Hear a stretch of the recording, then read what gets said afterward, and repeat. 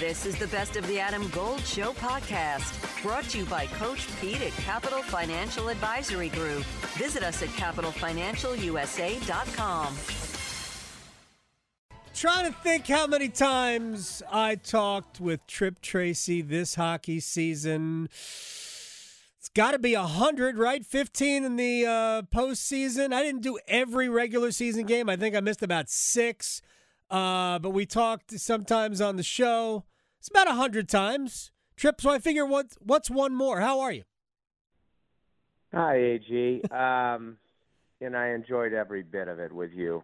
Same with me.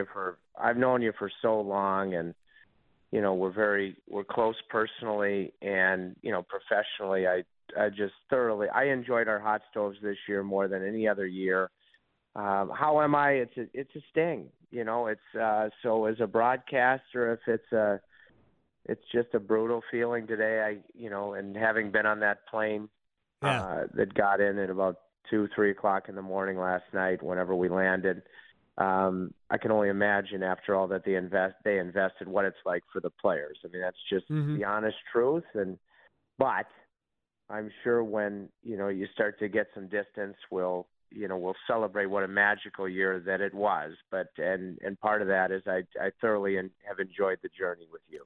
So, but same here. So I'm curious. I don't know what you're even willing to divulge about the tenor of the flight back. Was there? What was it like? Obviously, everybody is bummed because it's over. I kept saying it's not the fall, it's the sudden stop. And even though you're down 3-0 and they've played so obviously very well, could have won any of the games, could have won last night's game. What is the tenor? Is there any level of optimism, or is it just quiet reflection, sleeping? It's quiet reflection. I mean, I can tell you that, like for instance, even after a loss, and there weren't a ton of losses in the regular season this year, or the last couple of regular seasons. There are two groups that even after a loss, it's a long season, that guys play cards, and typically even after a loss in the playoffs, not an elimination loss, and nobody's playing cards. You could hear a pin drop. It just totally epitomized the total investment of the players and the organization, but that, more importantly, not importantly, but that definitely you could feel, AG, that they knew how close they were and how difficult, even with an elite team, which the Hurricanes have made it habit here recently to be an elite team. How difficult it is to even advance to the Eastern Conference Final, and you just don't know when that opportunity is going to present itself again. And simultaneously, I agreed with what you said last night. I can't remember which intermission it was. Last night, just like the other 3 games, Carolina could have swept the Florida Panthers. They didn't, but they could have. But last night was a different type of game.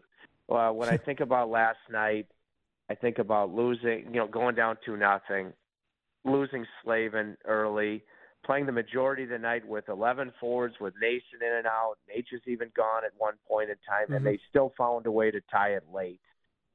So a different type of game, in my view, than the other 3, but still right there. But yes, that plane, I think, was somber because what you'd hope for if you're a Hurricanes fan, that the players gave it everything that they had. And there's no question that they did. Sebastian Aho is one of those guys who does that all the time. I didn't love his reaction. I don't know if it's related, but the way he played after the Slavin injury was kind of angry, panic, all over the place, a little bit undisciplined, and they needed him to kind of rein it in. I thought he did get better as the game wore on. What do you think, ultimately, though, the difference in the series was? It's easy to say it was Sergei Bobrovsky because he was obviously the best. I don't know if he was the best player in the series. He certainly was impenetrable at times. But what do you think the ultimate difference was between these two teams? First of all, I do agree with you. I mean, I think Aho did everything that you would ask of him in the entirety of the playoffs. Mm-hmm. With all the focus and the attention.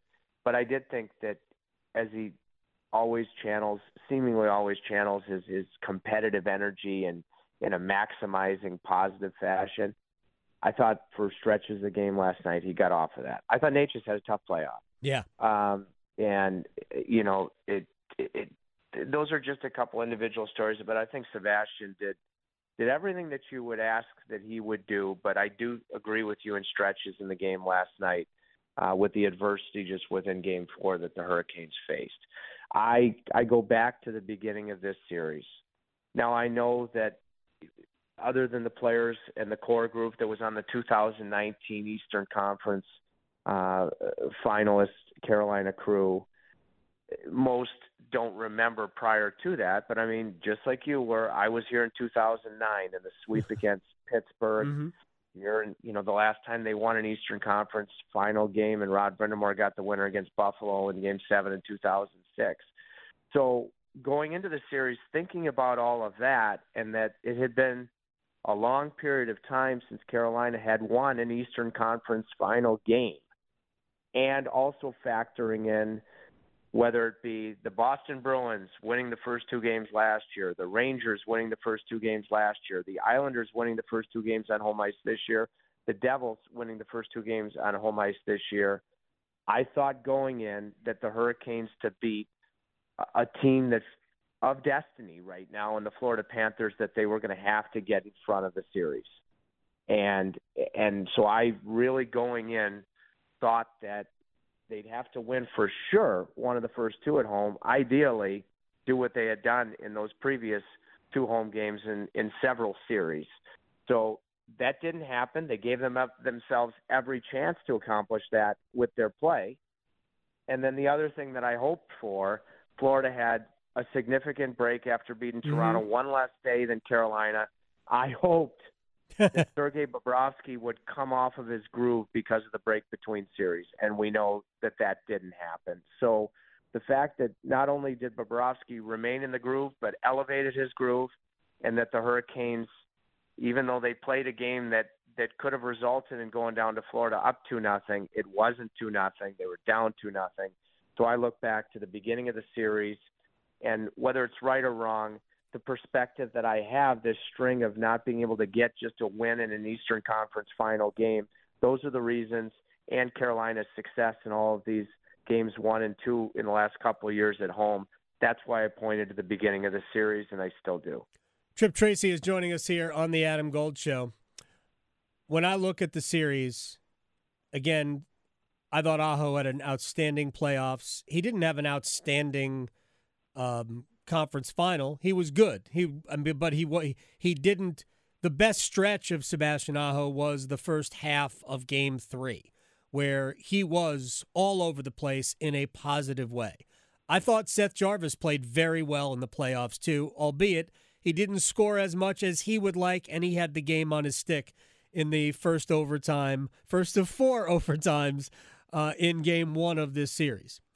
But Matthew Tkachuk and Alexander Barkov were the two best forwards going in, probably. If we ranked all the forwards, they were the two best forwards going in, and they played like it. And I think Carolina could use another player, or maybe, I don't know about two, but another player like that to pair with Aho, because right now, other than Svechnikov, I'm not sure Carolina has that. No, I listen, when I look at, Alexander Barkov and I have an incredibly close personal relationship. And I regret the fact that I told him after they beat the Boston Bruins in 7 games and they went right to Toronto, I had a conversation. I said, Barky, there's more room for you to play just, within the framework of the rules, a nasty game. Right. And be harder, and I think he did. Tkachuck, when I look at his series, you look at games 1 and 2, I thought he was unbelievably well contained. Yep. Unbelievably well contained. In particular by Shea and Pesce, But he still ended both games in one in the fourth overtime and one early on the power play in the first overtime. And that's what great players do. There is a nastiness to his game. He's a real chirper, but he delivered the goods. And in games 3 and 4, I thought, aside from continuing to produce, I thought that his game really became more consistently evident, aside from the production at the key moments. And, yesterday it was announced that the 3 finalists for the Jim Gregory Award for General Manager of the Year, and Bill Zito was in there. And, I mean, this is a team that was a big-time disappointment for, at least externally, for the majority of the season. But when you think about why Bill got there, it's because of that deal he made. I mean, he hired Paul Maurice after Andrew Burnett in relief of Joel Quenneville. They won the President's Trophy. They won the President's Trophy, and he goes to Paul Maurice. And you can see why now. But the big deal in sending Jonathan Huberdeau and Mackenzie Weegar to Calgary and getting Matthew Tkachuk. Yep. I have every belief that the Hurricanes were in that mix too. It seems like, and I agree with your assessment, when I look at Aho's play, spectacular against the Islanders and for portions of the New Jersey series, very good early against the Panthers on the power play goals in Game 1 AG, and then his best game was Game 3, first half of Game 3, didn't get rewarded.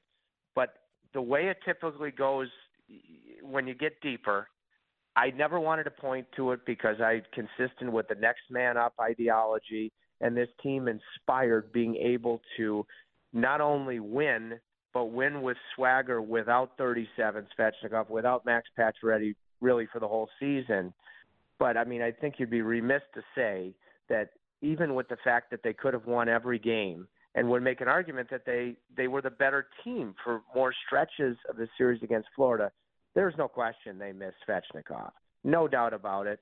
And so when you start to look at it's still so fresh for me, and the sting is there. Yep. When you start to think about how they improved this team that was second best in the NHL, getting Svechnikov back healthy, and that coveted player that can play a heavy game when the stakes ramp up, that can also produce. That is a very coveted player. There aren't a ton of them out there, but they certainly shine in moments like an Eastern Conference final. Yeah. Before I say goodbye, really just a yes or no. The team could also use their own version of Sam Bennett, who is somebody who can play, maybe as a number 2 center, but plays with an orneriness, a nastiness, because you use that term with Matthew Tkachuk.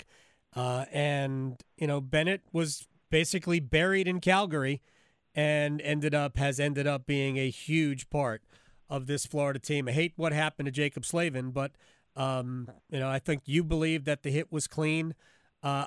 There was helmet-to-helmet contact, but I think the intent was not, to deliver a hit to the head, which is unusual, I think, for Sam Bennett because he plays that way. But the Hurricanes could use that element. So, yeah, and I know you want yes or no, but a couple really quick things. I think nobody's ever been able to catch Jacob Slavin because of his elusive nature, like Nick Lidstrom. Everybody wants to.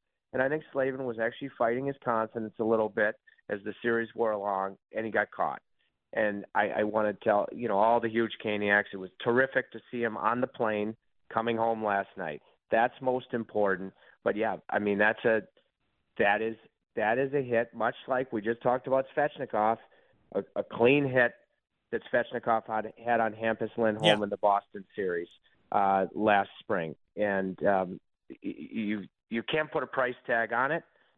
It was clean in my view. I mean, I went on Twitter. I did not like PK Subban celebrating a guy that means to the game what Slavin does. But the letter, in my view, at the time on a radio broadcast, and is still today, it was a clean hit. And Sam Bennett, the last thing I would say, when Carolina won Game 82 in Florida to win the division, he won there. Sam Bennett was not in the lineup. Yeah, he was not. He's a wonderful player, and he plays edgy, and that's okay. You can use that element. Tripp, I will be in touch, sir.